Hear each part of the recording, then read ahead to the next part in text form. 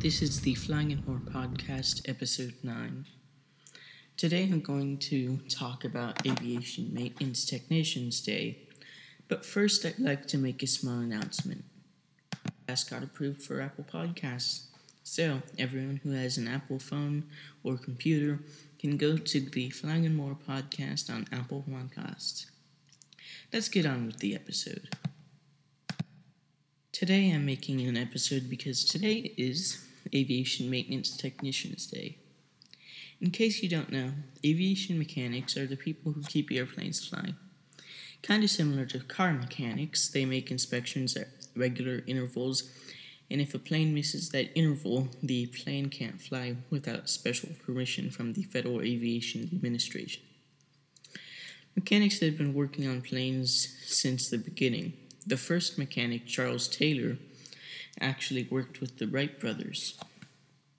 The reason why Aviation Maintenance Technicians Day is on this day is because today is the birthday of the first aviation mechanic.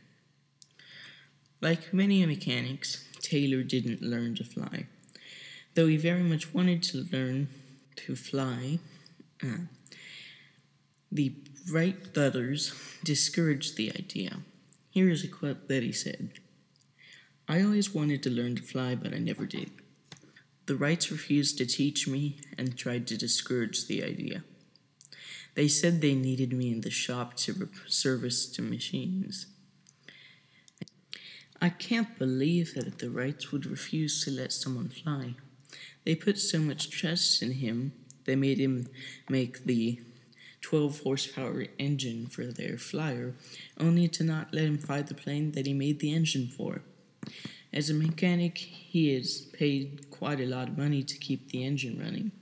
When Calvert Rogers made his trip from Long Island to California by Wright Flyer, he was paid $70 a week, a lot of money back then, just to do some maintenance on the engine. Instead of flying with him, he took the train to follow him, most of the time arriving at the next destination before him. Thanks for listening to the Flying and More podcast. Please leave a review at iTunes or send in your review by email. If you have any questions or comments about the Flying and More podcast, you can contact me at flyingandmorepodcast@gmail.com.